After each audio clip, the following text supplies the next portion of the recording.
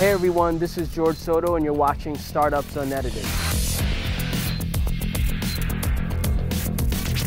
Hey everyone, this is George Soto with Soto Ventures. Hope all is well. Today I am with my good friend and absolute rock star sales expert, trainer, thought leader, Trish Bertuzzi, based in Boston. Trish, how are you? I am having an excellent day and so happy to be talking with you. Thank you so much for taking the time. You know, I respect and love you tremendously, and I'm a big fan, been following you forever. So really appreciate it. Trish, a little background on yourself, if you don't mind sharing, just so the audience kind of gets a sense of who you are and your Sure. career background. Sure. So I am the president and founder of the Bridge Group. We are an inside sales consulting and implementation firm that I founded in 1998. We are laser focused on the B2B technology space. And really what we help people do is to unleash the power of inside sales. So lots of great clients, lots of exciting projects, and lots of passion about the market we're in. Awesome. What is sales development? So, you know, you've been in the space for a while. Inside sales has been something that's been around forever. You know, it seems like there's this category that's emerged that's kind of maybe codified the role a little bit, and there's been technologies recently that have been built for this specific team within the sales team. But what would you say is sales development overall today? So sales development is the new term for something that's been around forever. I mean, sales development used to be called telemarketing, telesales, inside sales. It had a bunch of different names. And then finally, when in the technology space, a bunch of vendors finally figured out they could create a solution if they categorized it. You know, they're the market builders, right? They coined the term sales development, and I love it. And the reason I love it is because it says what that role does: develop sales. So those people are focused on the front end of the sales process. They are the people that engage with your buyers and get them curious and get them moving and having conversations with you. Simple, effective. Totally. And it seems like every great sales organization nowadays, certainly the modern sales organization, has a sales development team, whether they're qualifying inbounds or doing outbound prospecting, which you and I think, share the same sentiment around and excitement around outbound for sure. Outbound lives, baby. Totally, My totally. favorite.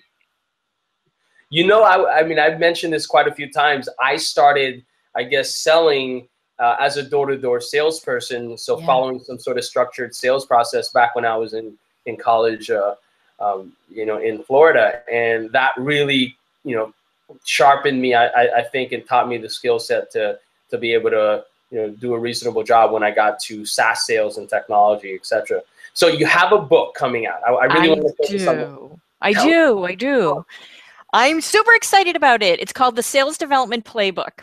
And the impetus for me writing it was because I was tired of reading sales books that said, here's what I did 6 years ago and you should do it too. You know, you can't translate what one company uses for a strategy onto your next company and assume it's going to work. Your products are different. Your buyers are different. Everything's different. So what I decided to do was write the playbook. And the playbook doesn't mean it's the game plan, but what we do is give you all the things you need to think about to make a decision and then guide you through that decision-making process. So the book is 6 sections. The first 2 sections focus on strategy, and the next 4 sections focus on implementation, but various iterations thereof. So it's a playbook that guides you through how to think about your plays to build a sales development team. And it's not out yet, but it's coming out in Q1, correct? It is. Fingers crossed it will be available in January. Yeah. And if we wanted to pick up a copy, let's say pre-order or pick it up in January, February when it's released, where can we go? Should we follow Amazon. you on Yeah, you can find out about it. I mean, we're going to start doing pre-release marketing on our blog, which is the Inside Sales Experts blog at blog.bridgegroupinc.com. We'll point you to Amazon. We'll do giveaways. We know how to market over here at the Bridge Group, and we're going to market the hell out of that book. Absolutely. And I have to say, you do have one of the best blogs on the market today. Super data backed. There's no fluff.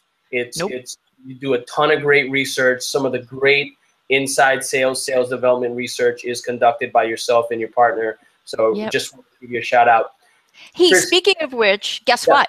What's up? Tomorrow, we release the Sales Development Rep Survey. So we've been doing that metrics and compensation survey since 2007. So tomorrow, it hits our blog. So take the survey. Last year, I think 222 technology companies took it. We want to beat that this year. We collect the data, we analyze the data, and we give it back to everyone for free. So it's really a community effort. So encourage your audience to participate. Absolutely, absolutely, and we'll be participating here at Node and some of the other organizations that I frequent here in the community. Quick 2-second tips here session. If you were thinking about what are some of the infrastructure or best practices that I should follow from a leadership perspective, what 2 tips would you provide this sales leader? So the first thing I would say is, don't assume that what you did in the past is exactly what you should do in your new company. No matter how good you are or how successful you were in the past, you really have to understand the variables, because the variables are what makes the difference between being an average company and being a unicorn. So think outside the box. I mean, research, learn, talk to other people, really figure out what unique strategy you need to implement at the particular company you're with. That's point number 1. I think point number 2 would be, automation doesn't take the place of excellence. So before you worry about automating this and automating that and automating everything, you need to have the right people doing the right job with the right process and the right message. That is so much harder than it sounds. Once you know you get that you're rock solid in those like cornerstones, then you can go out and automate certain aspects of it. But process and perfection, then automation. Those would be my 2 points. So it sounds to me like if I was this individual, I would be really sort of saying, what I've learned, irrespective of the success that I've had in the past, I can't bank on completely. I need to spend a lot of time understanding the nuances, the variables, the data that is specific to this new business or new team that I'm deploying. Yeah. And the second thing, and I love that, is automation cannot take the place of excellence. Fantastic. I love that. And the way I interpret that is, we still need great humans. Humans still need to be involved. We still need to sell. Automation technology can arm us and allow us to be more human. And not automate the salesperson or that human interaction out of the process. Yeah, I think it's important to remember, automation helps us get to engagement, but automation is not the engagement. That's the conversation between people. Big difference. I love it. Trish, thank you so much for taking the time. If folks want to follow you on Twitter, it's Bridge Group Inc. Bridge Group Inc. at Bridge Group Inc. Trish Bertuzzi, it's always an honor. I love you tremendously. I will see you soon. I'm looking forward to reading your book and socializing it. Thank you so much. Have a great one. You too. Bye-bye.